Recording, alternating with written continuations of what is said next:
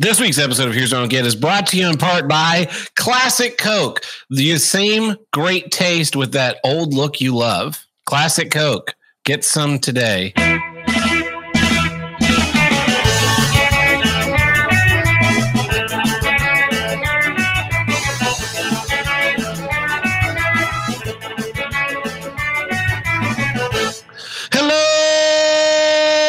Welcome back to Here's What I Don't Get, from north to south, east to west, the only intercontinental podcast to tackle all of life's toughest issues.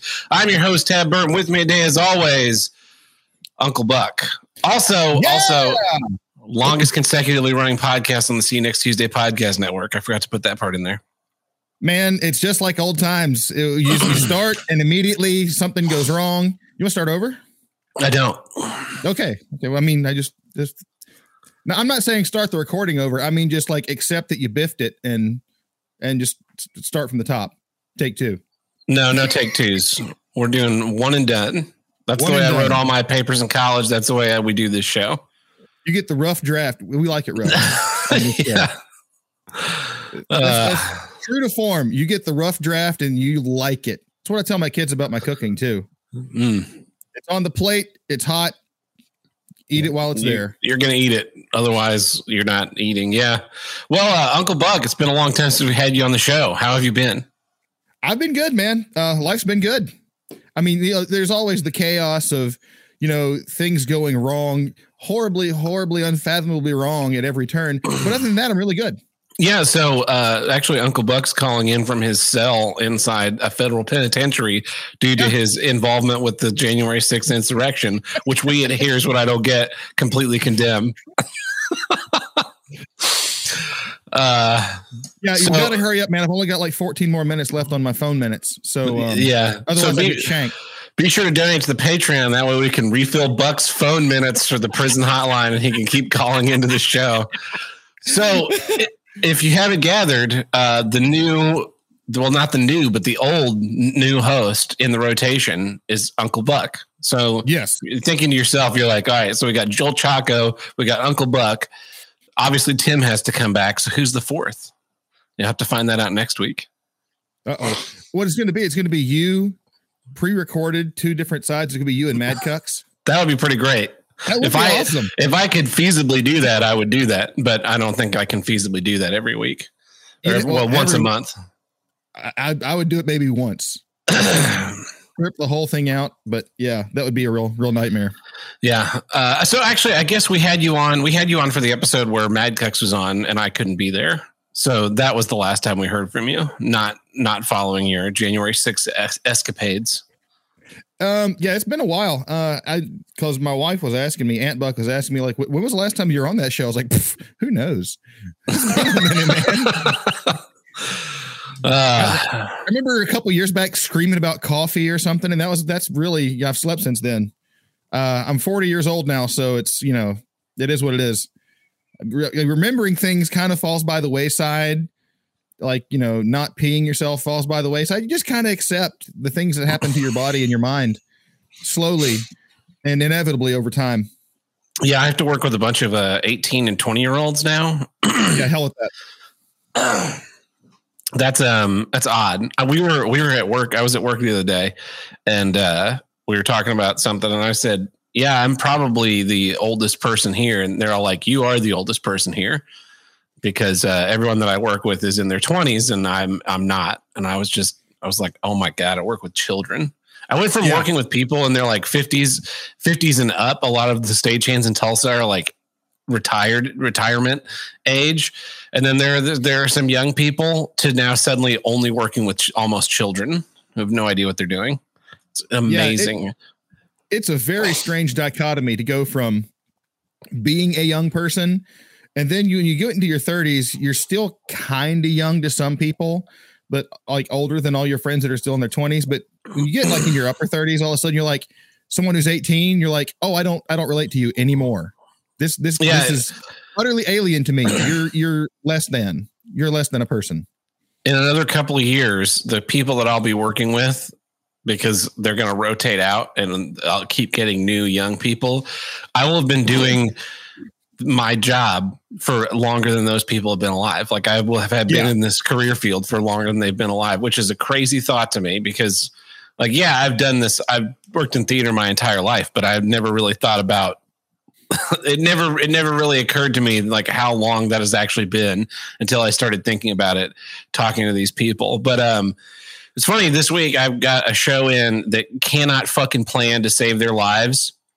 They keep asking for like more time. They're supposed to have these. They sent us a schedule of like, this is the time we're going to need to be here. And then they're like, oh, actually, can we get in at 8 a.m.? No, fuck you. I'm not going to come here and be here for 14 hours in a day because you guys can't get your shit together. What part of there's only one person on staff right now that can handle your technical needs? Did you not understand in the one production meeting we had? So they had a rehearsal Sunday, and then we had Monday off because it was Labor Day. And Sunday evening, they sent an email that's like, hey, can we get into the theater at like 10 a.m. and do a whole technical rehearsal in the morning? No, fuck you. No. I have other plans. Maybe, yeah, sure, those other plans were this. But also, like, I've already scheduled myself for 50 hours this week. I really don't want to work 60 hours because I worked 60 hours last week, and my days of working 60 plus hours are fucking over. Yeah, I'm not doing that, especially now because I'm on a salary, so I don't get overtime. So if I'm there for more than 40 hours, I'm just getting fucked. If I can keep myself there for under 40 hours, I'm doing really good. Then the roles reverse and you're the one doing it. Now, although I will say, so from the opposite end of that, and it's not theater, but it's a music standpoint. I like an early load in when I have a show. Yeah. Because Overmortal had a show, our first show in 20 years, not this past weekend, but the weekend before. So it was the 27th. And, like the load in was at 4 and I was like, hey, let's get there at 3:30 and see if we can like jimmy the door open and get a couple extra minutes to like get our stuff loaded in, get it set up, get all the kinks worked out. So I also, but then again, like our inexperience, or my rustiness, I suppose. Yeah, but you can also just schedule that. Like I'll be getting into this in my issue, but last weekend I was in Tulsa and I did 2 gigs, and one of the gigs loaded in Friday night for a Saturday show, and then the other gig loaded in Saturday morning for a Saturday show, or Saturday afternoon for a Saturday show. And so like, but we scheduled to be there early to load in. That way our stuff was set up and ready to go. And then the problems began. But I'm not going to get into that now because now is not the time nor the place. But I think what we should do is jump into your issue, Buck. What is your first issue back to the show? Well, I think we're gonna, since I know what your topic is, I know what your issue is, and I had an audible I was going to call, but we'll hang on to that. My issue this week, here's what I don't get. Mike Bleed. Mike Bleed. Yeah. That's probably you'd probably rather actually bleed than Mike Bleed. Yeah. So we, as I mentioned, as we segue into the issue, Overmortal played our first show in 20 years. Last weekend, we played it at the venue that our 20 years ago last show was at, the Upper Room in Statesville. All by design. It was very well set up, and I had this vision in my mind's eye. The best laid plans of Buck and Buck, which was I was going to have video cameras borrowed from different places, nice ones, set up at locations around the room. And there was going to be microphones run into recording devices so that we could capture the audio, like each instrument individually, really high quality. And luckily, like the Upper Room, their downstairs stage had a really nice digital board that we could do all this with. And the guy that was in charge of all that understood how to, we took a couple of days of like getting my laptop prepared with the correct drivers and everything. So we get there and we set it all up, and we're like, okay, so we want to capture like the amplifiers, like this amplifier you see behind me, this big Marshall. I took everyone's advice and I turned it down. Yeah. I turned it down because, for one, that's 100 watts on 2 412 cabs. I didn't turn it up past 1.5. and that was plenty loud. That's what we've been saying for years, Buck. Vindicated. That's the end of the show, everybody. Thanks for tuning in. This was all just to get Buck to admit that his amp was too loud. Show's actually canceled. We're not doing any more fucking episodes. No. Listen. When my amplifier has been mic'd, I can do that. When I'm getting proper monitors, I can do that. But back in the day, there was no such thing. But this amplifier that I talked about at the time, which is now a table next to me that I have my drink set on. Is Joe Biden on this episode? Because it seems like there's a lot of walking back happening suddenly. Listen here. Back then, I had to crank my amplifier because then that was the only way I could be heard. It was the only way. There was no possible way because I had your issue going on where I just had people working against me. So we get there. This other little amplifier that you probably can't see, it's right there. Little PV micro head plugs directly into the board. Great. It's isolated. The drums, there's no isolating the drums. This thing, this Marshall, there's no isolating it. We used not SM57, a E609, a Sennheiser to capture it. We had vocal mics and we played the show. The show went great. Not a lot of people showed up, but it is what it is. We did what we could on a limited budget. Enough showed up. We'll put it that way. I get down to, I get all the footage downloaded onto this laptop with limited space, very limited space, which I'm using today. I get the audio tracks and I go to mix them and everything sounds like,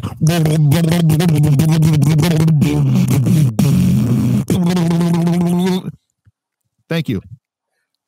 The whole thing is mic bleed in every direction, unmitigated and unrecoverable.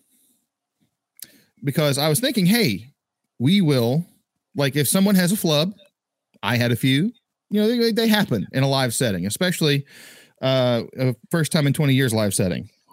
We'll just go back to the studio, set up the gear the way it was at the show, retrack it. No problem, right? Think again. So during the pandemic, Tim and I did a set of 4 music videos for my dad.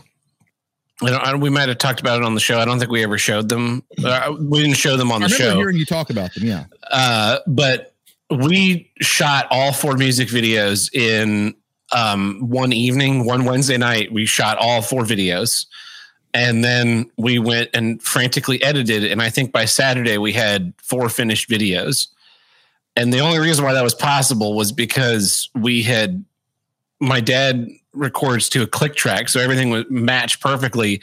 And so all the shots that we had a little Bluetooth speaker that I was standing just off to the side of the camera, blasting that at him so that he could play along with it to match it. And then in editing, I just listened for that track, matched them all up, then deleted our filler track, all the audio from all the tracks, and dropped in his fully mastered version, and everything looks perfect. Yeah. Tremendous amount of work. I'm still amazed at the product we were able to push out in such little time with only the vaguest notion of what we were going to be doing. Well, but in that case, you had studio audio to work with. Yeah. So my point being, live audio is the exact opposite of that. You'll never be able to get them to match. It'll always look weird.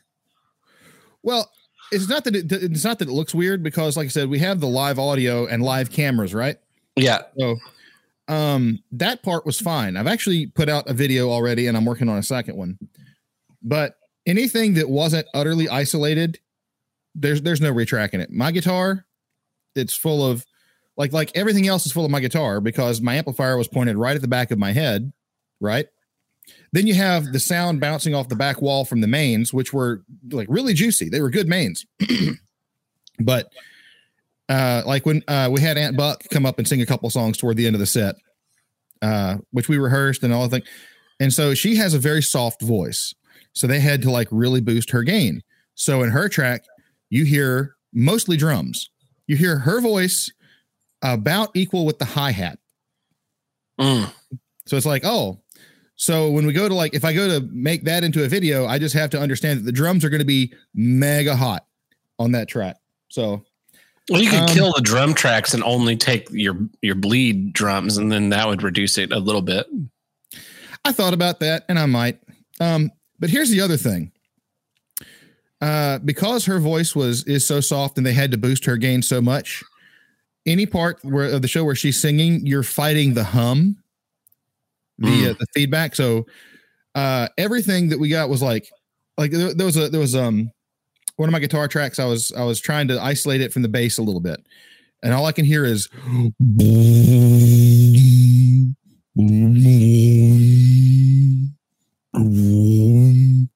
that, and it makes for a headache in post.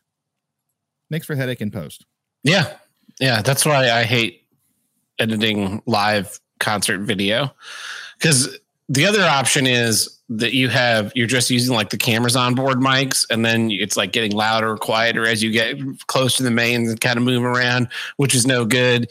But if you have like a stationary mic in the house, then you have like a nice even sound of what the room sounds like. But then some guy wanders get up close to it, and he's like, yeah, so anyway, I was fucking my wife the other day. Like in the middle of your song, you just hear this dude talking. You're like, what the fuck? Another fun one. So my dad did a live album when I was a kid, and the way they did it was they took a studio track of the 3-piece version of the band, not the full like studio version of the band that had all the different pieces. They recorded that. They were demos to send out to other groups.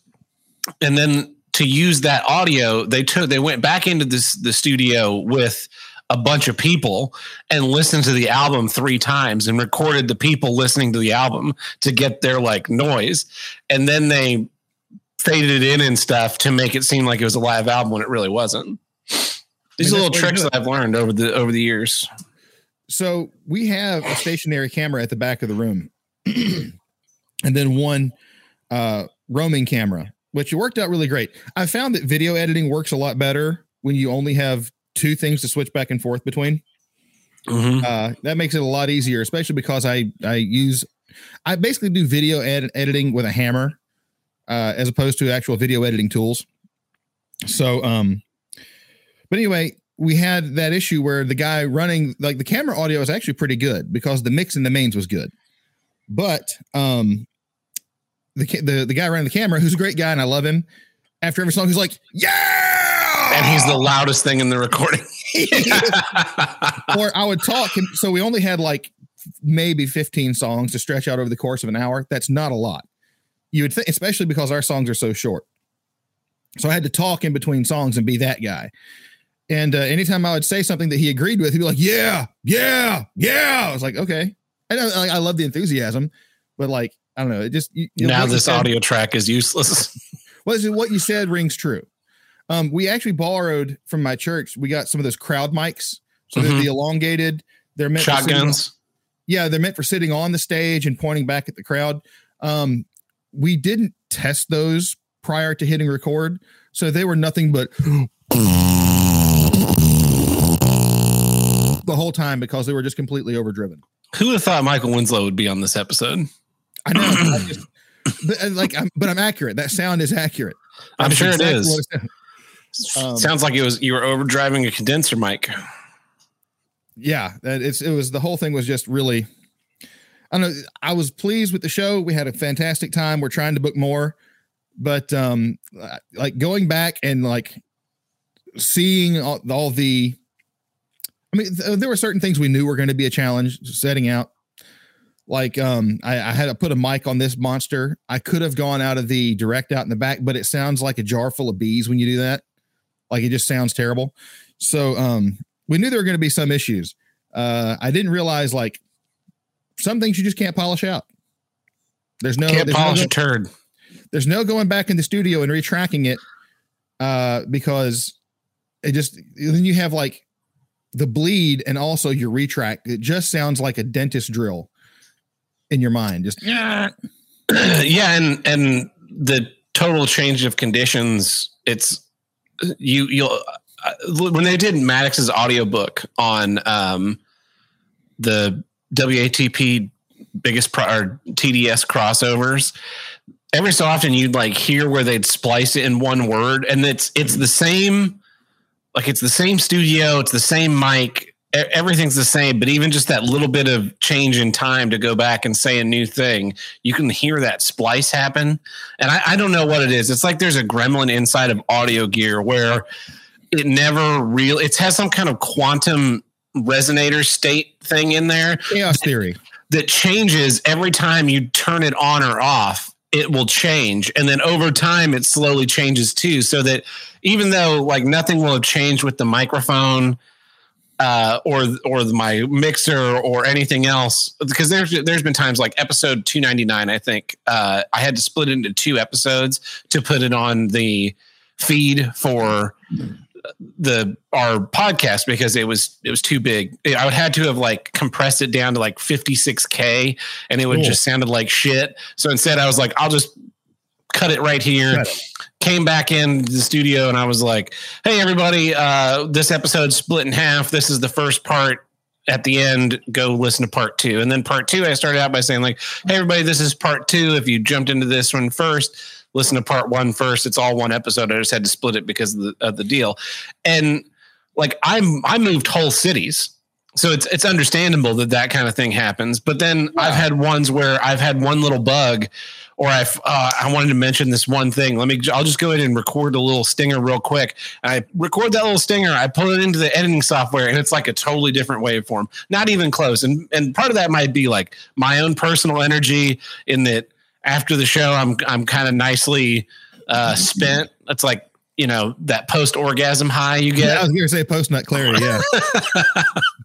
And so I'm not quite as like steamed up as I would be. I wish we had recorded this episode like the day after I recorded with Joel, because my issue, I was fucking furious about the day of, and I've kind of cooled off on it, but I'll dig deep. Dang it. I meant to start out my issue as people who can't fish. I was going to make that. You fucked up. I did. Just take it back from the top. Yeah, delete this episode. We've done that before. Yeah, only when there's a massive technical failure. Yeah, one of the first times in your basement. What was it happened that day? Something. It was another one of those things, like something didn't record or somebody's mic wasn't on. I think maybe one of the mics wasn't lined in correctly. I think that's what it was. Yeah, and so it sounded like. So yeah. Well, that's the heart of my issue. Mic bleed, man. It's making. Go ahead. When you told me this issue, I thought maybe you had like a trans friend who was having their period. Oh, his name's Mike. Yeah. No.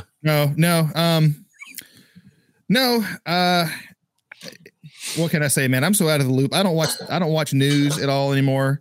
I barely use Facebook. I started a TikTok for some god awful reason. I guess to share over mortal stuff because I saw on a video somewhere that TikTok is where you promote music now. Yeah. And so I asked somebody I know who's in their 20s. I was like, hey, what do you know about TikTok? And she's like, oh, you'd be great for TikTok. It's Chinese spyware. That's what I know about TikTok. Well, so I'll bring that up in a minute. This girl that I know that goes to my church who's friends with my wife. She was like, oh, you'd be great for TikTok. I was like, no, I'm 40. I can't. You misunderstand. I'm old now. I understand that I'm like the cool guitar guy at church and everyone kind of views me as someone who's still in their peer group because I don't look all that old despite the gray creeping into my hair and my beard. And like all of my friend group is mostly my wife's friends that come over and hang out. So they're all like in their mid 20s. And it's like, oh, okay. So I'm hanging out. It's kind of weird, to be honest. Like you were talking about earlier, like you get older and everyone is younger than you. And like, it's just kind of odd. Yeah. Yeah. I'm too old for TikTok, but I'm doing it anyway because I think the Chinese need to know a lot more about me. Honestly, I'm a pretty great guy and I think it would benefit them a lot to have my influence. They probably banned your shit from being broadcast to any of their agents. It'd be too convincing. I think it's funny. The more people I talk to, they're like, yeah, I don't really use Facebook anymore. I don't listen to the news. I'm like, man, I've been on this no news bandwagon for like 4 years, 5 years. It's been great. Yeah, it is. It's like, oh, I feel normal mostly. Yeah, you're not just wound up about shit that doesn't affect you in any way all the time. And then you do hear a news story, you're like, it's funny because you can pick out the lie of news immediately. You see the headline, you're like, I know what this story's about. Sure enough, there's the truth of it. That's why I liked when Tim did the news bit, because then I didn't have to. And speaking of the news bit, it's time for... This episode is brought to you in part by the Ricata News Network. Definitely not fake news. Mad Cans. Well, I think that's actually like Principal something. This is a guy from The Simpsons. Anyway, here's our first news story. News outlets are claiming that an old Ukrainian dude shot down a Russian fighter jet and then featured the photos to show him holding a shotgun.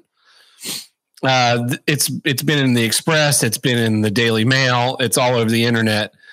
It's the most ridiculous thing in the world to show this guy holding a shotgun as if he shot down whatever a MiG is. Clear propaganda, and I cannot believe that the media would spread propaganda about a war for which they have strong feelings. Listen, you're overlooking the obvious answer to your objection, the rebuttal to your objection, which is that he was using slugs. It was a one-gauge slug. Boom. Okay, so that's a good point. And so let's say this isn't propaganda. Let's say this guy went and got his rifle or his shotgun with a slug, and he shot down a fighter jet, coming to just lay waste to his homeland.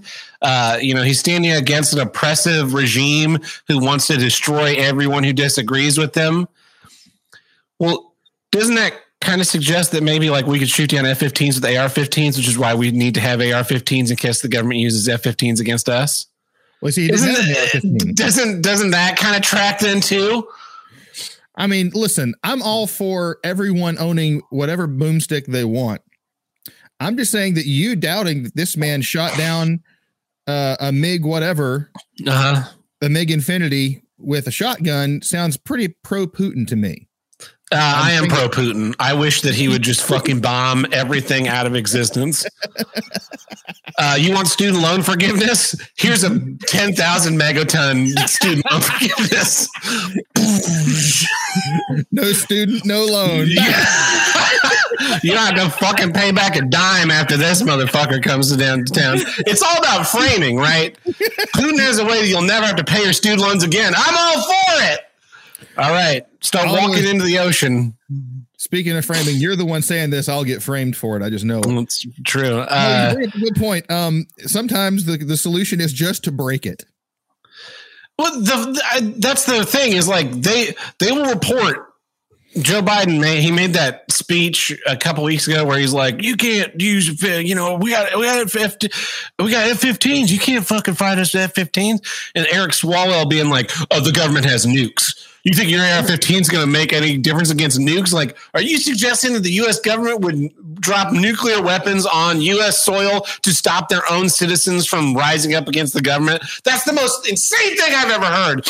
But then at the same time, the news people will be like, yeah, this farmer totally shot down an airplane, a fighter jet with a shotgun. Sure. I believe it. I believe that you could get a lucky shot, right? And pierce the canopy and kill the pilot.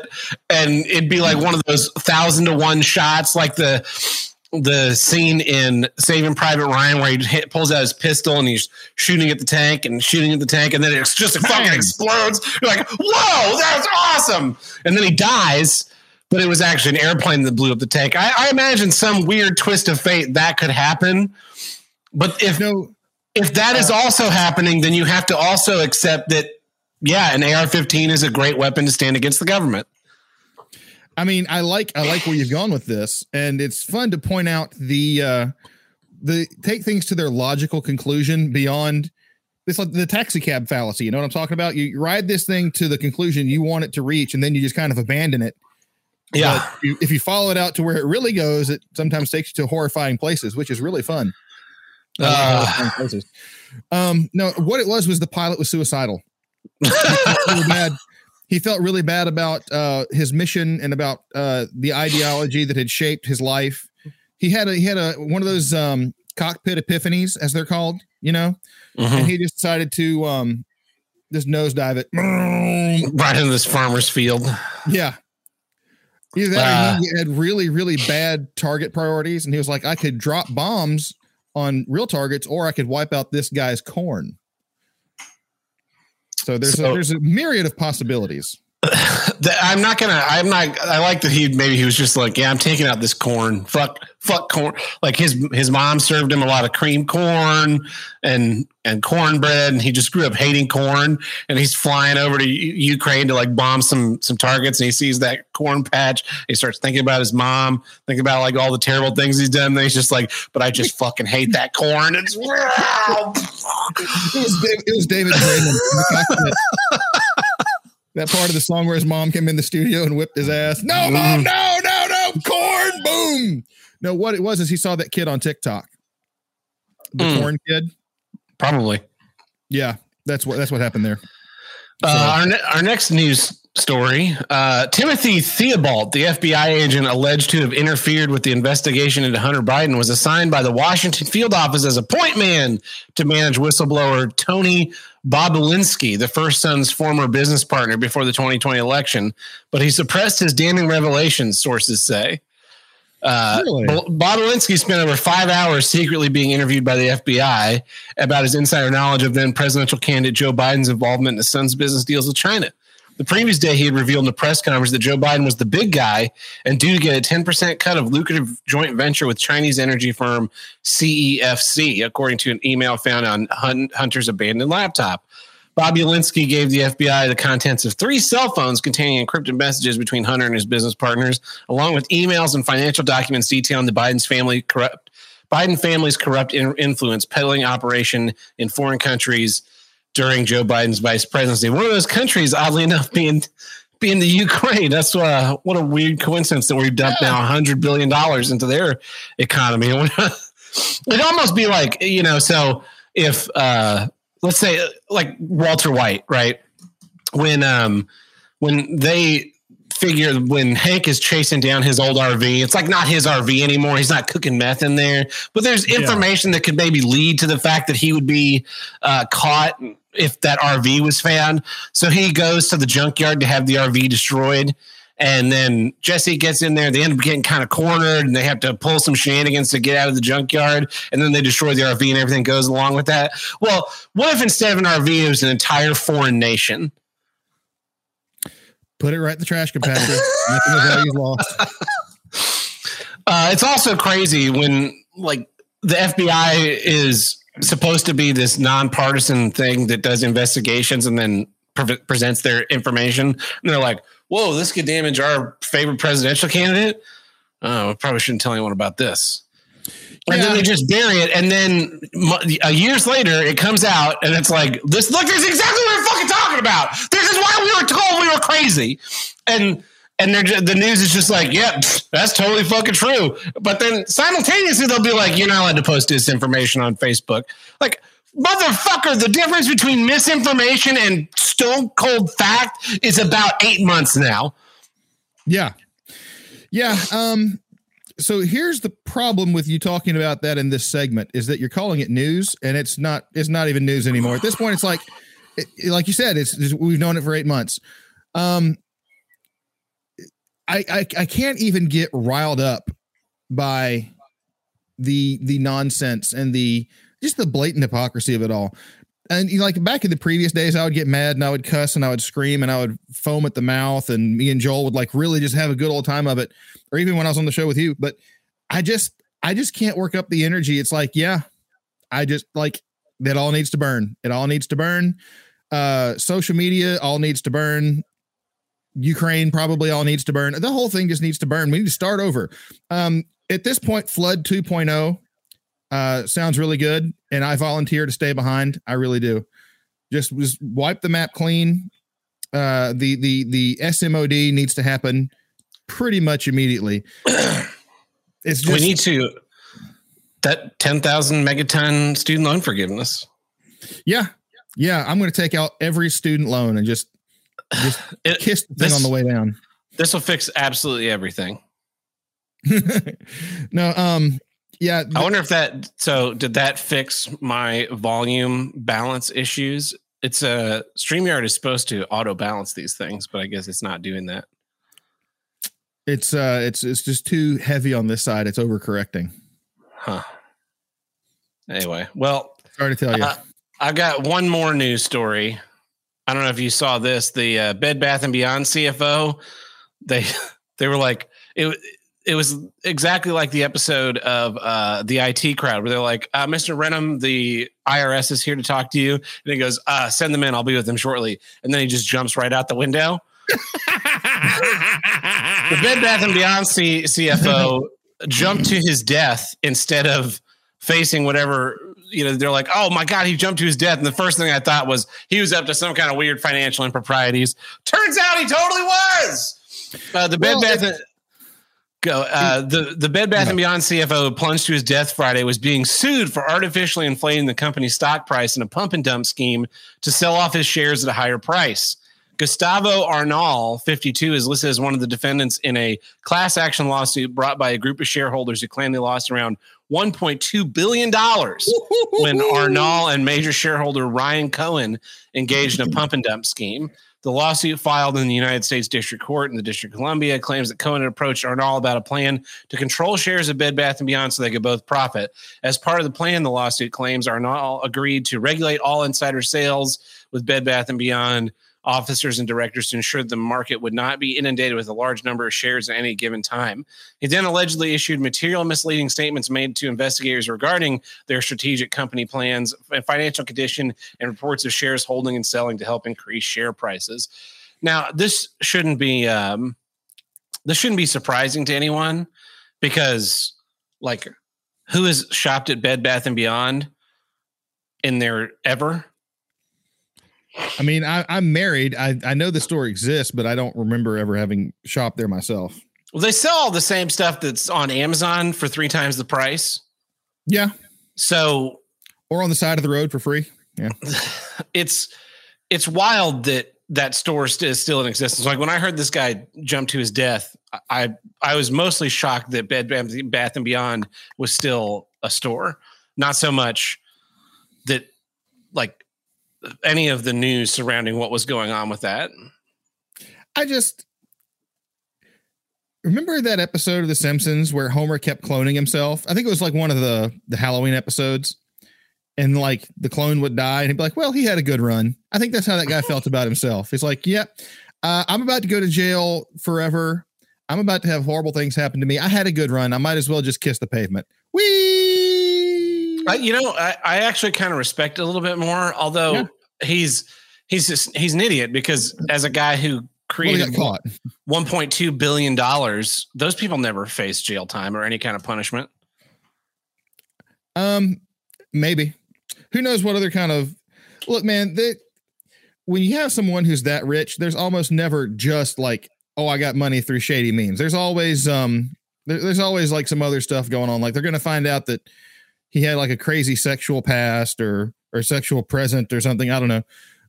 Or like he was into, I don't know. There's always something really horrifyingly embarrassing that's not just on a financial level that someone's going to like, oh, I can't let this get out that I'm into this. So I'll just, kiss the pavement as opposed to have them go through all which they're going to anyway. Yeah. So, you just don't have to deal with you just don't have to be there to see it. Yeah. And instead your family has to deal with finding out that you're like a criminal and your death.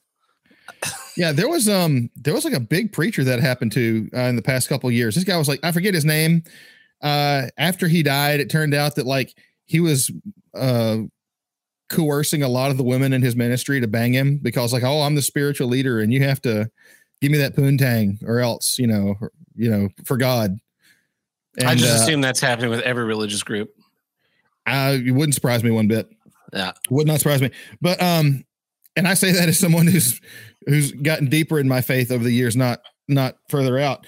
That's just the nature of people, man. So, it's like everyone was dealing with, this great leader of our church has gone home to be with Jesus. And they're like, oh, and by the way, he was shagging chicks rotten in the most despicable way possible.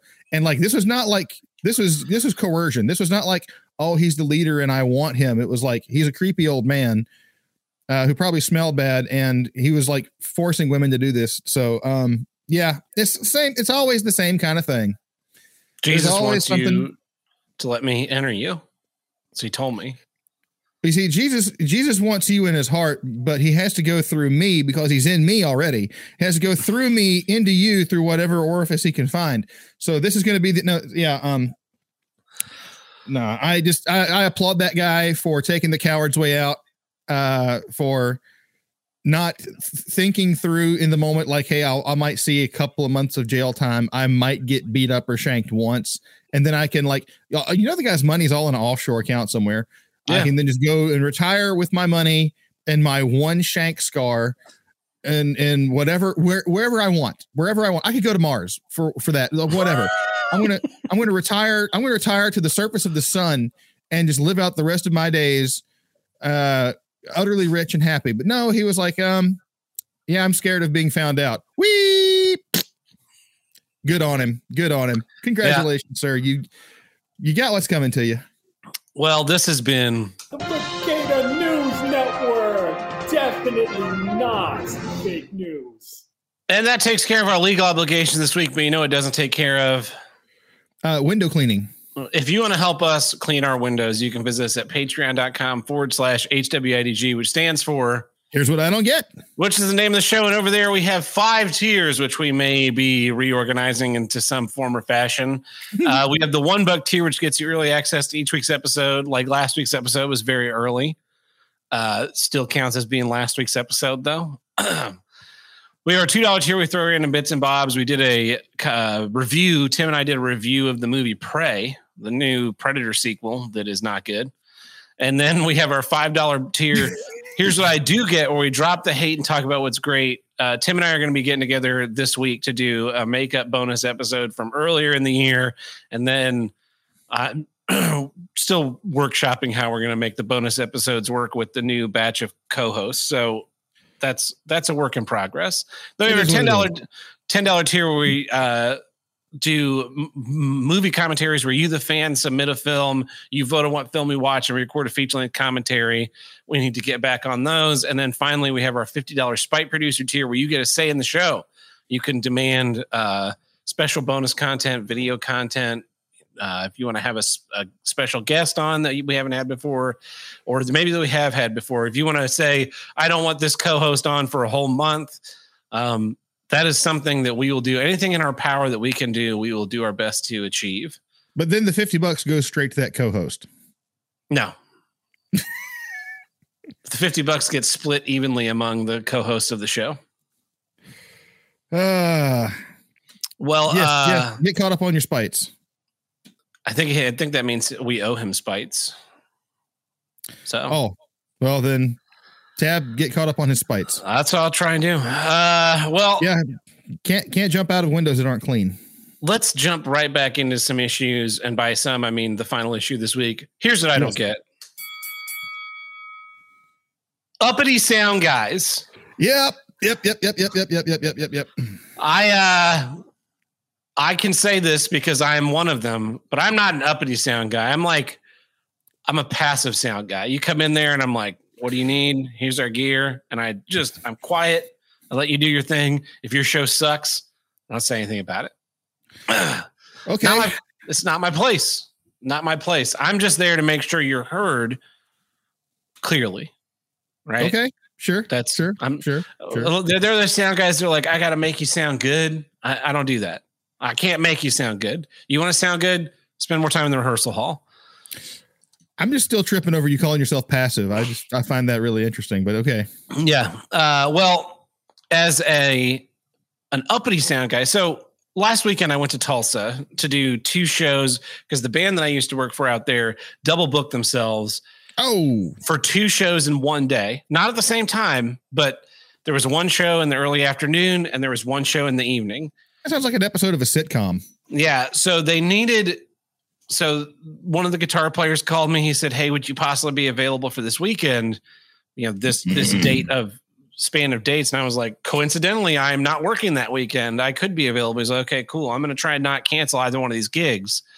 But I'll tell the band that you're coming to help because that'll make them all confident that we can do it. Because I am the greatest. I am the greatest man in the world." All of everybody else. Yeah. I am the greatest man in the world. I mean, you walked into that one. I'm sorry. That's what I was doing. So okay, good. I get there Friday. We load the band in Friday evening. We get there. We get to the venue about 6:15ish, right? Yeah. Trailer pulls up. We start getting the doors open. We pull some stuff out. We're walking into the venue to like start setting things up no later than 6:30. That's the latest we possibly would have walked through the door, right?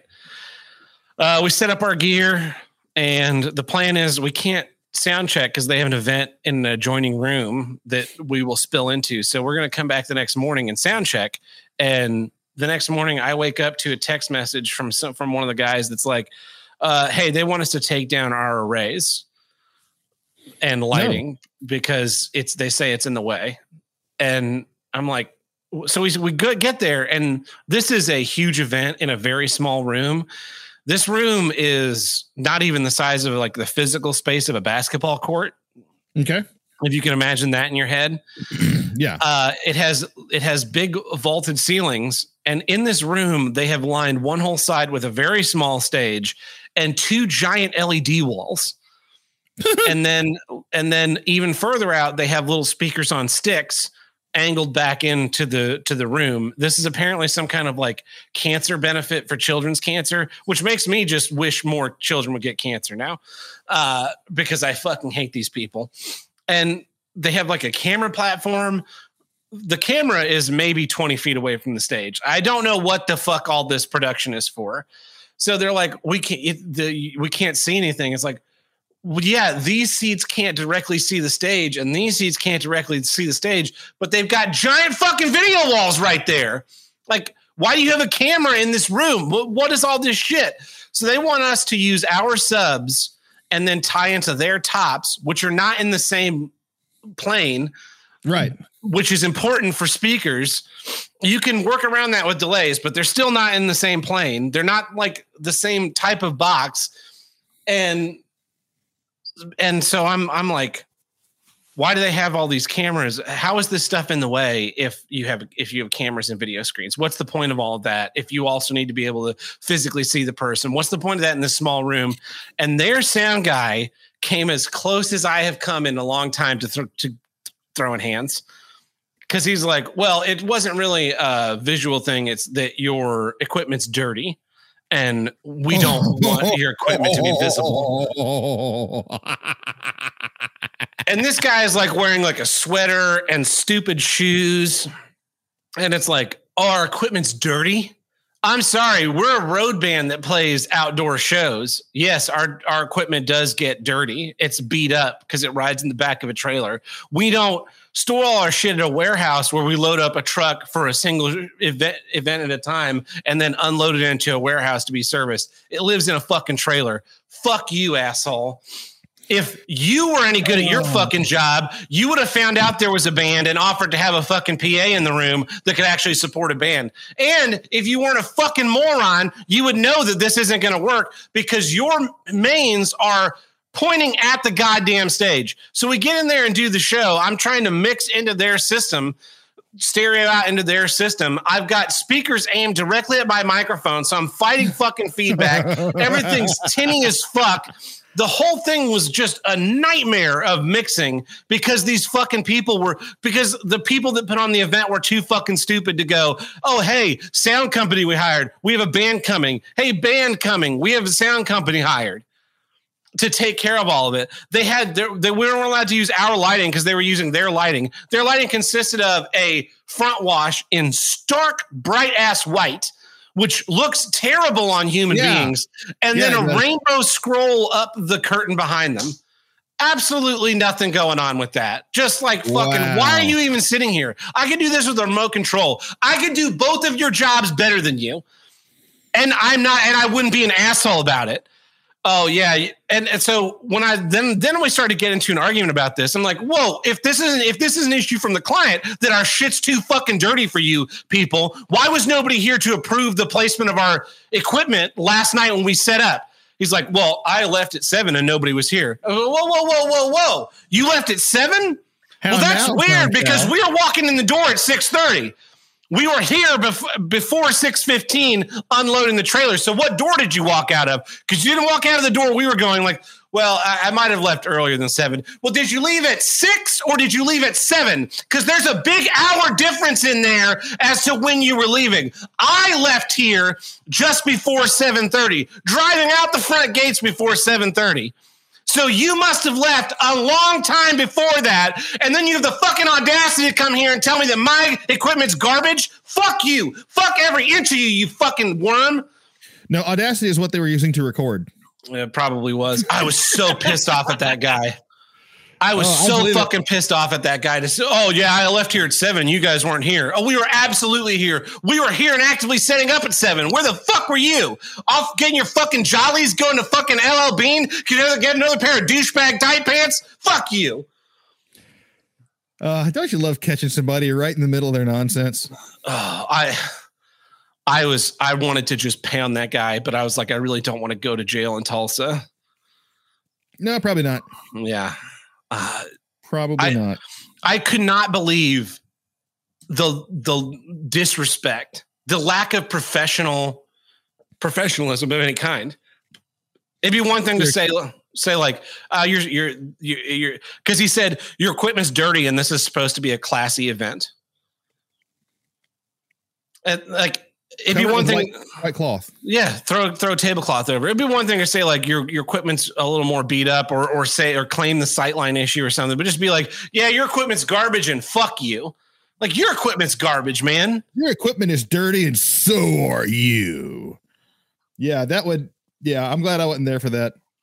And it was at this venue in Tulsa, Southern Hills Country Club. It's where they just had the PGA, and I had done a long time ago when I worked in Tulsa as a stagehand, and I worked for this party supply company. I worked as a stagehand and I did a show in the same little ballroom there. And we spent 4 hours reconfiguring the stage about 5 different ways to try and get these too big of projection screens in that they brought, because they brought the wrong size. There was a company out of Oklahoma City. They brought the wrong size screens. They're like, oh, we could totally make it fit. And they wouldn't fit. And so then they finally were like, oh yeah, we're going to have to bring in a smaller set of screens from Oklahoma City. So that, and like, okay, do you want us to come back after lunch? Like, no, we only want to pay for the 4 hour minimum. So you paid for 4 hours for us to do nothing. And then we came back in for loadout. And then shortly thereafter, right about that same time, I worked for this party supply company. Truckin' and Tuckin' and I worked for them. And we had like, it was like Party City, basically, or Party Galaxy, whatever it is in your neck of the woods. Except City, we also rented like carnival equipment and tables and chairs and wedding decorations and that kind of shit. Very classy. Yeah. So Southern Hills Country Club has this big 4th of July party every year, and they have a contract with the party supply company that I work for, and we rented them all of our chairs, somewhere north of 500 chairs. So Truckin' and Tuckin' and I took every fucking one of, they're those cheap ass white plastic folding chairs, every single fucking one of them, set them out on a table, scrubbed them clean, stacked them up into stacks of 50, tied them down so that, this stack has been cleaned for Southern Hills, and then it's going to go out there. So don't rent this one to regular people. And so we like kept renting the same dirty chairs until we finally hit 4th of July. We had to get a special truck to carry all of our chairs because the truck that the company I worked for didn't fit all of the chairs. Right.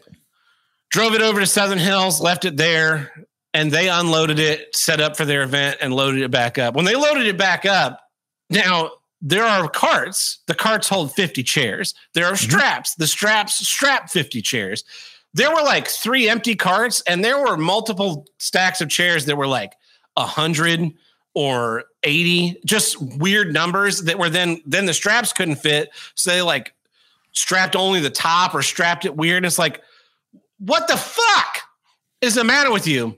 So then we have to restack everything in the truck. We get back to our store, and these chairs are filthy, fucking disgusting. Big muddy footprints on the seats, just like, and I'm like, what the fuck what is going on with this? And my boss says, oh, you know, what's funny is that's always like this every year. And these are supposed to be like the upper echelon of people in our city, because Southern Hills is a very prestigious club. And I was like, yeah. So because they make so much money, they're just like, just fucking put mud on it anywhere. So then Truckin' and Tuckin', I had to clean all those chairs again, so they'd be suitable to be rented to the general public. And I was like, why do we fucking rent to these people? We just wasted so many man hours cleaning those chairs. We should have sent them dirty chairs and then cleaned them when they came back, because they'd stay clean for the whole fucking year. Yeah, no, and it's go ahead.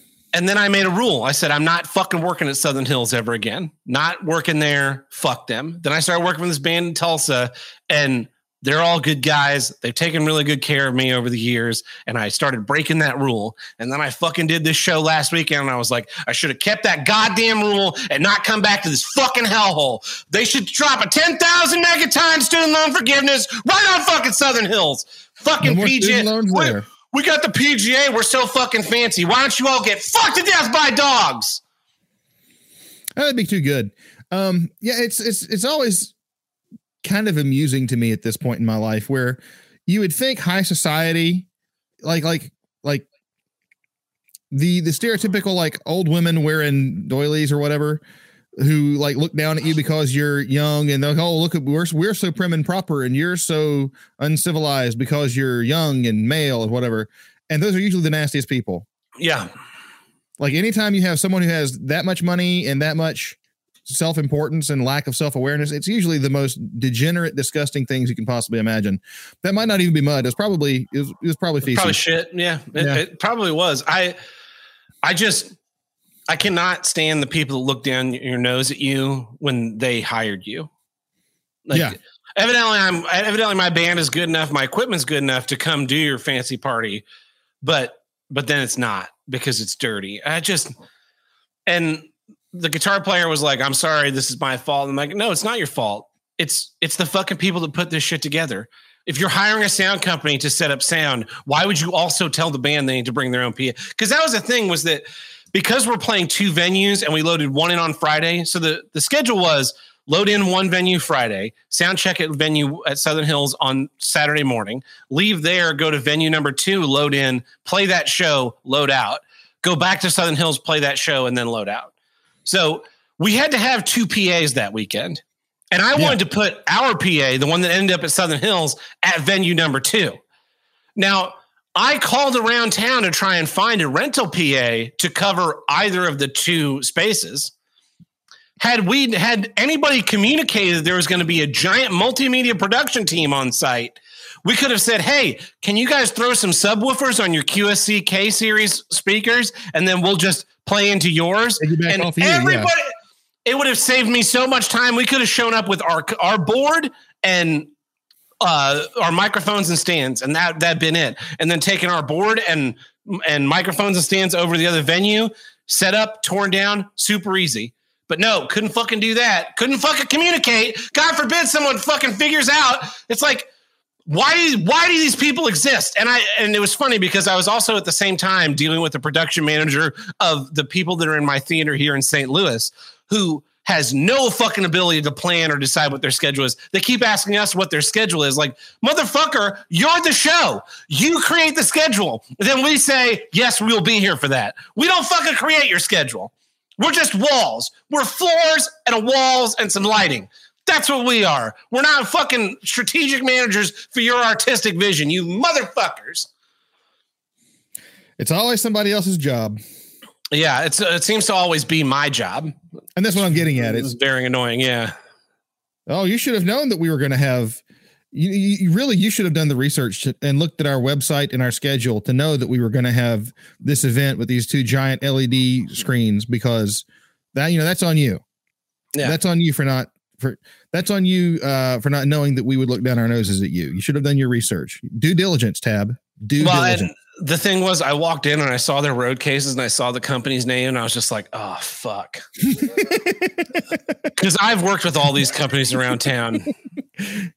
So, there's always a telltale sign that something has gone awry, isn't there?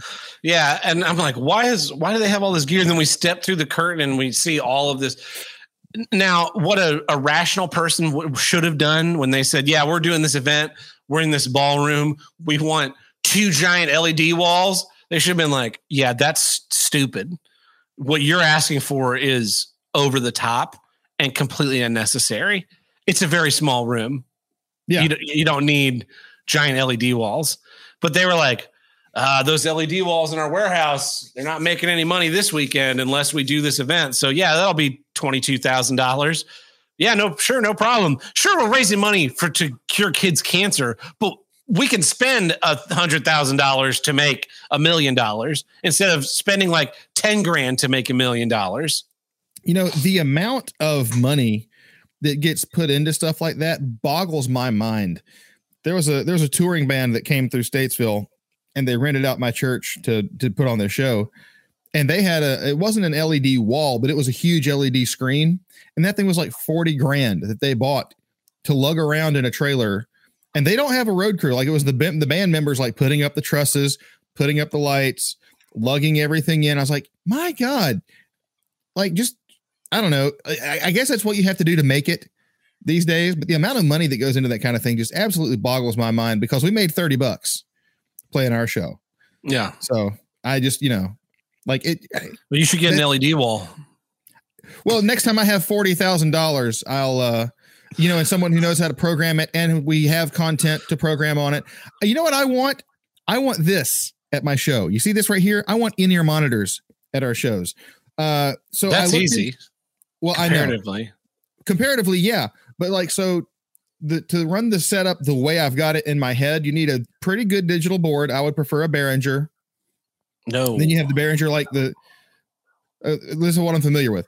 Then the Behringer, the P16 boxes, you know what I'm talking about? Have you seen those? The individual mixers for everybody for their monitors. Yeah. They use those at my church. I love those. I want those so bad, but just the setup for that is like thousands and thousands of dollars if you buy it new, which I'm not going to buy it new. Then you have to have your wireless in your body packs, and you have to have all your blah, blah, blah, blah, blah. And I've got like $30. Here's what you should do. Here's I'm telling you. Give up? No. Take out a headphone amp. Okay. In a rack. You come out of one of your outputs from your board into that headphone amp. Then you run a cable over to your pants where you have it hooked off, and you plug your headphones into that. Then you mix your own monitor using an app on your cell phone called Mixing Station that's free that lets you wirelessly log into a Behringer board, and you go into the Buck thing and you set all your faders, and boom, now you have in-ear monitors, and you've spent $100 on a rack mounted headphone amp and $20 on a cable. So over here, Phil Banks. Yeah, my church does live stream. Yeah, they do. Hit me up on Twitter or something. I'll post it one day. It's yeah. The audacity of some people to getting back to your issue, to just completely biff it and think that their stuff doesn't stink in the midst of it, really boggles me sometimes. Yeah, it was lucky that I left my gun at home, because I just started opening fire. So anyway, well, the Tab's issue next week. Here's what I don't get: the insanity defense.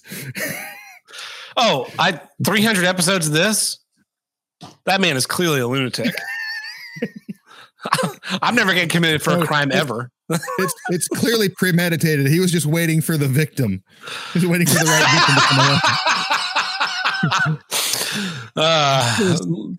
We know this man was just a ticking time bomb. It was premeditated. He didn't know who the victim was going to be, but it was coming someday. Yeah. And he kept saying, one of these days, Atlas, one of these days, bang, zoom, or bang, zip, body bag. Holy shit, you're old. Yeah. The honeymooners. Come on. And my jokes don't work anymore either. I keep biffing them.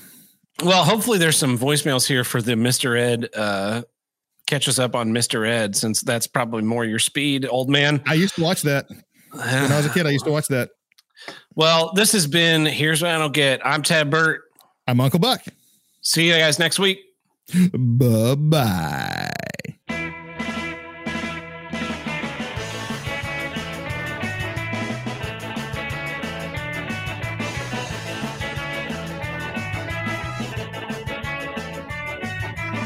If you want to call in the Here's Got Holland, call us at 704-750-9434 and tell us what you don't get. Or you can visit us on the Discord under voicemail upload. We've got one from Jay this week.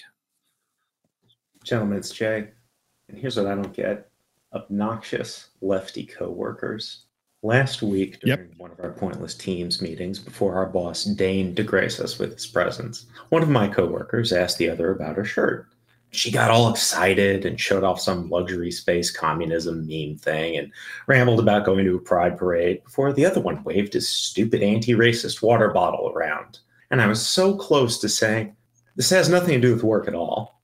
And you're both substituting smugness and I support the current thing for having a fucking personality. At least I'm several hundred miles away. And I'm planning to bail on this slapdick operation before they have a chance to use up my valuable oxygen.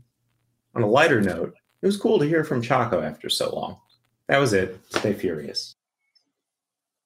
I cannot stand. So I meant to bring in a new segment this week. So I'm just going to go ahead and do it right here.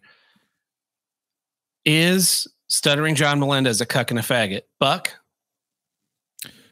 I guess. I don't even know who that is. That is correct. I never paid attention. Correct. I don't understand people like him where they don't have a nuanced opinion. Like I have a friend out here. He's a lot more liberal than I am. And we have conversations about politics and about how he's wrong and culture. No, not necessarily how he's. No, I don't think that he's wrong. We just disagree. And there's a difference there. Okay, sure. Yeah. And so we can have a reasonable conversation about the problems, about what we think solutions might be without getting angry at one another, because he's actually thought through his opinions. He's not just repeating the thing that he saw on the television or on Twitter. Right. And both sides do this. And it's like, just don't make politics a part of your life if you don't have any depth in your thoughts. Yeah. Like I don't talk about sports, right? Because I don't know anything about sports. And the little bit that I do know about sports is not like worthy of having a conversation. But that's this people. Yeah. Well, no, not from Sega. That's what these people do is like, they have my level understanding of sports of like the whole political sphere. And then they want to get in that conversation. We're like, yeah, I can't believe they went they went to try and get a first down on fourth down instead of kicking a field goal. And it's like, well, it was kind of the playoffs, man. It was either that or lose. So they wanted to try and win on their terms. Like, yeah, well, all I know is that you don't do that. It's like, wow, thanks for that tremendous insight, John Madden, who's the only sports person that I know. Joe Wooly Namath. Terry Bradshaw. All right. So just start shouting out names. I'm going to. Who's your favorite team? Cam Pittsburgh Steelers. No, like, never mind. Just like you don't know sports, just start shouting random nouns. Goalpost. I'm going to try and save some of these ones that look like they're maybe for Joel specifically for the next time Joel's on the show. Also, I want to briefly address one of the topics in the voicemail we just listened to about the anti-racism water bottle. Clearly, the solution to this is to have a openly racist water bottle to counteract the anti-racist water bottle. That is a good point. Yeah. Just have one that's kind of like a surface that you can use a dry erase marker on. And when someone puts up their bottle, virtue signaling, whatever, like in this case, anti-racism, you just write the N-word in bold letters on it. You hold up the water bottle and be like, hey, I have a racism water bottle too. And just put that there, or whatever slur would offend them the most. I think that would be the best thing. Yeah. I got another voicemail here. Do it. All right, I work in an old folks home, and First mistake. I work with a lot of old people, and here's what I don't Second get. mistake. Old people. How is it that we have an entire generation of people who just refuse to learn or improve? Working with baby boomers is infuriating. How is that you don't know how to send an email when the send button is right there? No, because the send button now is a hieroglyph. We had to use an iPhone at work when I was on the palletizer, and I'm an Android guy, right? And we had to take several pictures, which I know how to get the camera to work, and then we had to like send these pictures of this various stuff in an email to another member of the staff there for documentation purposes. And I had to use the email app in iPhone, and it took me a good 2 days to figure out where the stupid send button was, because there's not a word that says send. It's a hieroglyph. So unless you understand, unless so, I'm like, that could be anything. That could be the arrow that goes straight up my butt if I push the wrong button. So it was a real nightmare for a little bit. But also, here's the thing about old people that most people don't understand. They didn't ask to be old. They just lived too long. They could have jumped off a building like the Bed Bath & Beyond CFO, sometimes and then they wouldn't be old. Then they would be flat. Then they're flat earthers. Yeah. Then that's even more boomery. So, I get it. It's, man, getting old is weird. It really is. It is one of the most, and I'm not even that old. I'm only 40, but you start viewing things a whole lot different whenever you're like, oh, I am that old guy now. Like, you think anyone over 30 is the bad guy or whatever when you're a teenager, and then you get over 30, you're like, oh, I was wrong. There's like that Winston Churchill quote: anybody who's not a liberal before 30 has no heart. Anyone who's not a conservative after 30 has no brain. Yeah, stuff like that. I don't know. Sorry, just pet peeve of mine. Also sending emails. That, man, screw that. Yeah, I just got an email during this about we have this terrible clock in, clock out software that will just not register clock outs. And then I have to go correct them, but then I have to correct like 10 people's things. And so I miss one, and then I get an email. It's just, it's such a nightmare. Here's what I don't get. Yes. Seatbelt truthers. So I'm giving this stripper a ride to work, and I tell her, you need to put your damn seatbelt on to shut this dinger up because it's annoying me. And she says, well, I don't wear seatbelts because they don't save lives, they take lives. And I asked her to elaborate on this idiotic statement she made. And she said that she at one point was pregnant and got in a wreck, and the seatbelt pressed on her in a way that killed her unborn baby. And I said, well, if you got in a wreck hard enough that the seatbelt pressed on you hard enough to kill the unborn baby, I'm thinking you flying out the vehicle would probably also would have saved everyone a lot of trouble. These people have no logic. If you don't want to wear a seatbelt, tell me it's uncomfortable, or I don't care, I want to die. I don't give a shit. But don't fucking say, ooh, it's more dangerous because the freaking 0.02% chance you might get stuck in the damn thing versus the 99% chance in a row you're going to freaking get killed. Fucking moron. I thought he was going to talk about the people when, like the whole mask argument was happening. People were like, well, do you wear a seatbelt? That's a law. It's like, yeah, it's a stupid law. No, people now only wear the seatbelt because either A, they've been preached to about it, or B, they want to shut the dinger up. So there's actually a way to disable the dinger. You have to look it up in your manual, but it usually involves.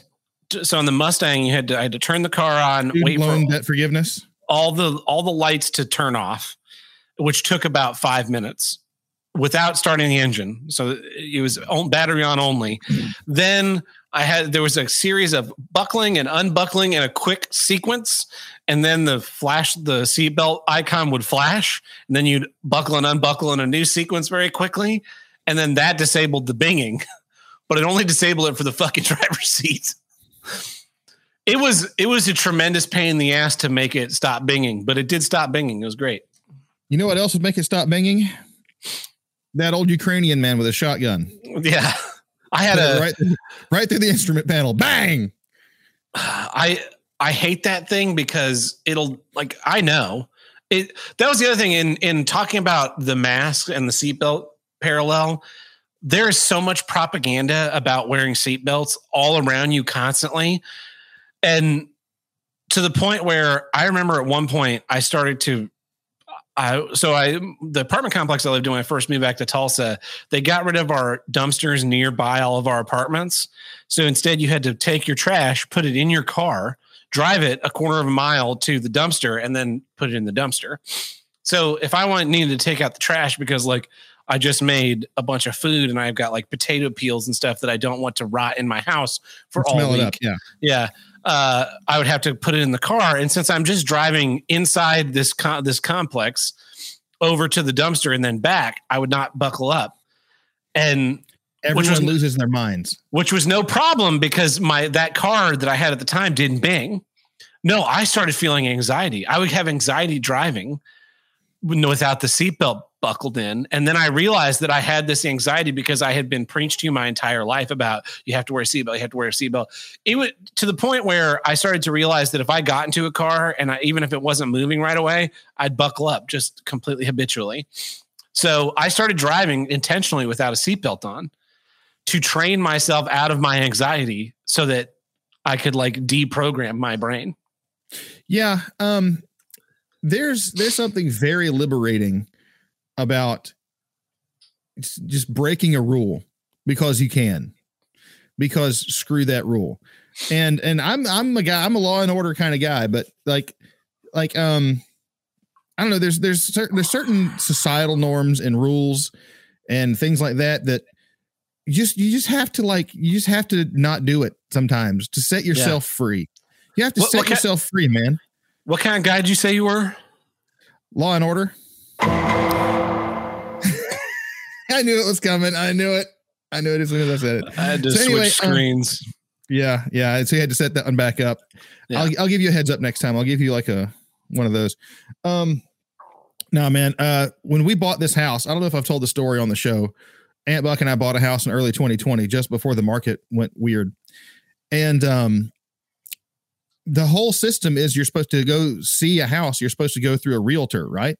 Mm-hmm. And your realtor calls up their realtor and they schedule an appointment and the people leave the house and then you get to come in and see whatever mess they've made or haven't made or whatever.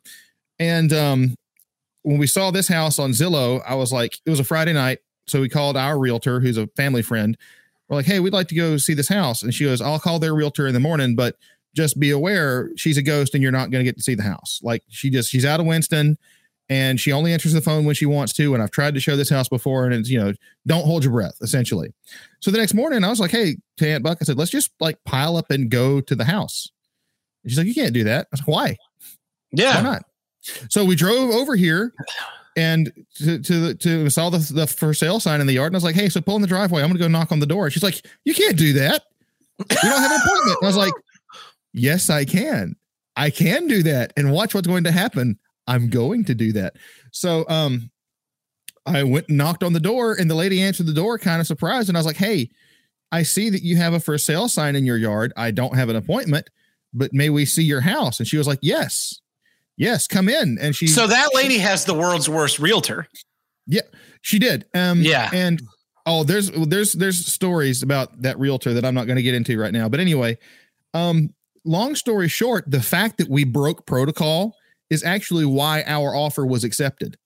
Nice. And there's a whole long story about our realtor ended up also breaking protocol and sending them an email with our picture, and stuff. But it was a whole thing. But like, yeah, because we went and like didn't follow the norm, because I'm not a seatbelt preacher, I got my house and it got it for a great deal. And now all these plebs are like, you can't afford a house in the 2020s. And I'm just laughing in like mortgage payments. So, it is what it is. Got a comment asking if we can call in. You can call into the voicemail hotline with that number, but I think after the success of episode 299, we may do some more call-in episodes in the future. Yeah. So anyway, speaking of voicemails, I got another one here. Well, I'm glad to hear that the podcast is still going to go on, and I'm sure everybody will get used to this format, but I could totally get where you're coming from with those mundane nightmares. I still have fucking nightmares, and I call them like anxiety nightmares, because I'll just be in some random situation, and then I'll be hit with anxiety of, holy shit, I didn't register for college classes, or holy shit, I'm supposed to be in class today, and I haven't been in college in like 7 years. I don't know, it's just probably a way of your body dealing with anxiety. Yeah. That's the only explanation that I have too. I had a couple of them this weekend. It was great. It's fantastic. Mundane nightmares. The fact that you would lucid dream is more interesting to me, because people chase that for years to be able to do that. Yeah. And then some people get even weird with it and do like the astral travel nonsense and whatnot. Yeah. I don't know why or when I started doing it. I started to be able to tell when I was dreaming and then stop dreaming. There was one time when I was a kid, I figured out how to know if you're dreaming or not. Yeah. Ask, am I dreaming? Yeah. Like, I was having a dream where I was hanging out with some of my cousins and something didn't seem right. So I just straight up asked them like, hey, is this a dream? And I figured out, at least for me, apparently dreams, what are they called in that Christopher Nolan movie? Your projections. Yeah. Like they have to tell you. It's like a cop. It has to tell you if he's a cop. Your projections have to tell you if you're dreaming. Hey man, if I'm dreaming and you're a dream, you have to tell me, legally speaking. By the way, so if since it's a dream, you want to buy some weed, and now you're under arrest. Oh. Here's another one from Dead Helm. Dead Helm here. So here's what I don't get: overly complicated laundry machines. Now, there's one of the knobs that you twist, and it says quick wash, which, maybe 30, 40 minutes max to wash your fucking clothes. I have been waiting. I swear to God, I started laundry at 11 o'clock this morning. I'm calling at almost 1:15 in this fucking load of laundry. Literally just my fucking bed sheet is not fucking done because these stupid fucking over-engineered piece of shit fucking Samsung goddamn washing machine is like, yeah, you need to get this like super fucking clean. No, you don't. I'm not going to piss the bed. Like, I haven't pissed the bed since I was like 15, okay? Like, goddamn. Wait, 15? Assholes. Just clean my sheet. Fucking throw it in the goddamn dryer. The dryer doesn't even fucking goddamn work. And I just called it good enough and like pulled out a fucking wet t-shirt and I'm wearing it right now because fuck it. Fuck goddamn technology. Give me a goddamn little knob that doesn't go bing, bing, bing. I want it to go like the ones I grew up with, just a little knob that goes like you're strangling a duck or something. And goddamn, stay serious, guys. You can always tell the effectiveness of the technology by the grating noise that it makes. If you're turning a dial on your dryer and it sounds like you're grinding the gears in a straight drive, that's a good dryer. My washer is what he's talking about, and I hate it because I don't have the ability to. So on my old washer, you could like select cold, hot, warm. On this one, you spin the dial to like your wash time, and a longer wash time is hot and a shorter wash time is cold. But if you're like one click too far, it'll come out warm one way or the other. And it's very annoying. I want it to wash for the maximum amount of time on cold water. Yeah. I guess I could close the valve to the hot, but then that would take work because I do wash some things on hot.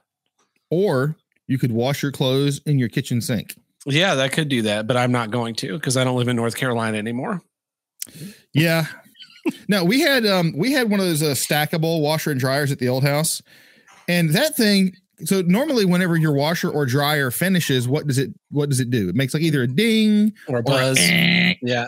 This thing would sing a song, and I hear that song in my do do do do do do do do do do do do do do. I like it's I dream it sometimes. And then you gotta go put on warm clothes. Then I gotta go. Yeah, then I like anytime I put on fresh dry clothes, I have a PTSD of that song. He walks up to his dryer and like, "Am I dreaming? Answer me, dryer." Do do do do do. No, that's not the dryer we have anymore. The monsters are coming. So yeah. Here's a recap from Mr. Ed. Here's what I don't get. In Season 5, Episode 23 of the classic American documentary series, Mr. Ed, Ed has been reading Robin Hood. It has inspired him to steal from the rich and give to the poor. To do this, he puts on 4 sneakers. His logic is that then the police will be looking for 2 basketball players. This is actually an excellent strategy that Ed has employed, because they'd probably be looking for 2 basketball players anyway. Later in the episode, Wilbur is dressed up as Robin Hood because he is going to try out for a part in a Robin Hood production. In a gay porno. Ed and Wilbur go to the park. They are going to shoot a test film. Ed is going to be the director and the camera operator. All the time. The camera is one of those older cameras that has the crank on the side. Which is modern While tech. they're doing their test filming, Ed is simply standing behind the camera, not even touching the crank. That's not how those cameras work. He wouldn't film anything that way. Ed is a terrible cameraman. Well, you see, what he did was he used his scam money to have a little DC motor installed in the camera, and the crank is just ornamental now. It was automatically going. I got you. Yeah. Here's another one. Maybe from Andy. I don't know. Here's what I don't get. It's not from Andy. People who think anyone is impressed with their basic ass Jeeps. So there's a car show in my local park, and they've got some decent cars out here. They got some late 60s Mustangs, late 60s Chargers. They got a 55 Mercury Montclair. They got some old Chevy panel trucks. They got some cool stuff. And then right next to them, a 2020 Jeep. Oh, and there's a 2022 Jeep. Oh, and here's a real classic, a 2019 Jeep. Oh. They look like they just came off of a dealership lot. Basic ass Jeeps. They got the hoods up, like they're display cars, like they're show vehicles. They're just fucking plain Jeeps. I could go to a Jeep dealer today and buy one just like it. What the fuck is wrong with Jeep people? Why? Because they paid way too much money for their vehicle, and they think that entitles them to be part of the club. The Jeep community in cars is like, people don't know that it exists, and then you find out about it. And the guys that like, oh yeah, I take my Jeep off road and like climb the side of a mountain, or you like see the videos of them, they run in their cable all the way up and they drive fucking straight up a vertical wall. Cool. And you're like, okay, I get that. I understand why you're part of that community. That's interesting. But then you get people that are just like, yeah, I drive a Liberty to work. I'm a Jeepster. Like, no, you're just a person that bought too much Jeep for a vehicle. Yeah. Yeah, I'd see it too. The Mustangs, like you'll be at a car show and you'll have guys show up in like the 2020 Mustang that didn't do anything to it, just put a fresh coat of wax on it and showed up. Like, you haven't done any work to earn anything. You just bought this. You know, you'll have guys that have like, oh yeah, I bought this 65 Mustang. It had no body. All it had was like the engine and a couple of pieces. And my brother and I spent all of our weekends for 5 years restoring it all by hand. We did all the work ourselves, except for the paint job. We had that done. And now it's like this gleaming, pristine example of a car of the era. And then like right next to him will be a guy who's like, yeah, I just pulled off the Ford dealership 45 minutes ago. Isn't this great? It's a GT500. You're just like, you're such a jackass. A car is not a personality. It's not. It's not a substitute for personality. Just have one of those. That's way too much work, man. Yeah, some of us are cursed with one. So, all right, we got a couple more. So my old buddy Crocodile Red decided to get married this weekend, and I went to his wedding and then went to the reception. So at the reception, he got the DJ set up, and he's got a couple of big old PVs up on the stands, and he's got a big TV up in the middle over top of his head, and he's got a little table with his laptop and everything. So nothing abnormal there. Until he starts playing music. He gets YouTube up, and you can watch him on the TV searching through to find the songs on YouTube and then play the video. What an ever-loving fuck. Play the my ads, ears, yeah. I've never seen such an unprofessional display of someone paid to do a job. Fucking anybody could have done that. But his TVs weren't dirty though, were they?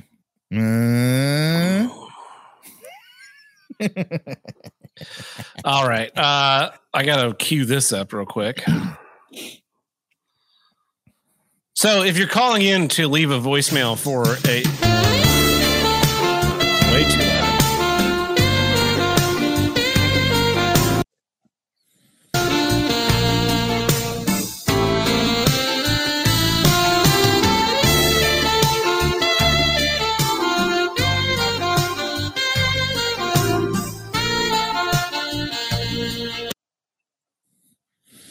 Okay. If you're calling in with a voicemail for a specific host, if everyone would do me the favor of like mentioning that host in your voicemail, that way I can like save them as being unplayed. So like you'd be like, "Hey, Uncle Buck. Hey, Tim. Hey, fourth co-host who will be revealed next week." That way, just because I don't want to play any of these voicemails that are for Chaco about like teaching him how to fish when he's not here. I felt so bad for that guy.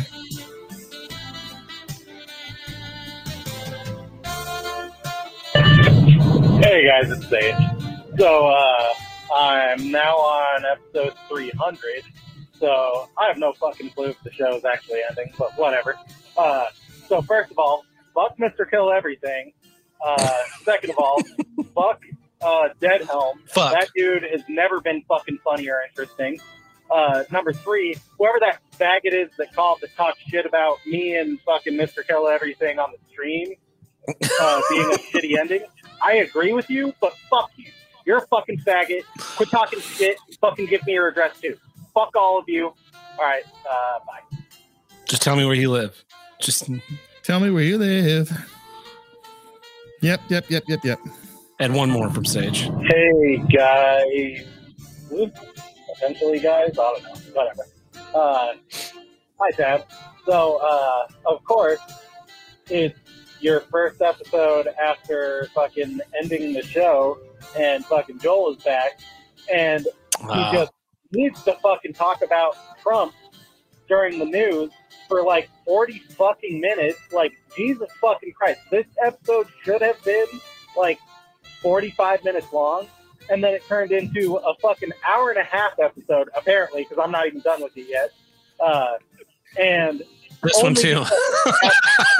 Now, Trump is great. Well, not really. I mean, but, you know, like, all these people are bad who are talking shit about him. Like, shut the fuck up, dude. Like, I don't even think that Trump's a bad guy, but shut the fuck up. Get the cock out of your mouth, you fucking homosexual Paraguayan faggot.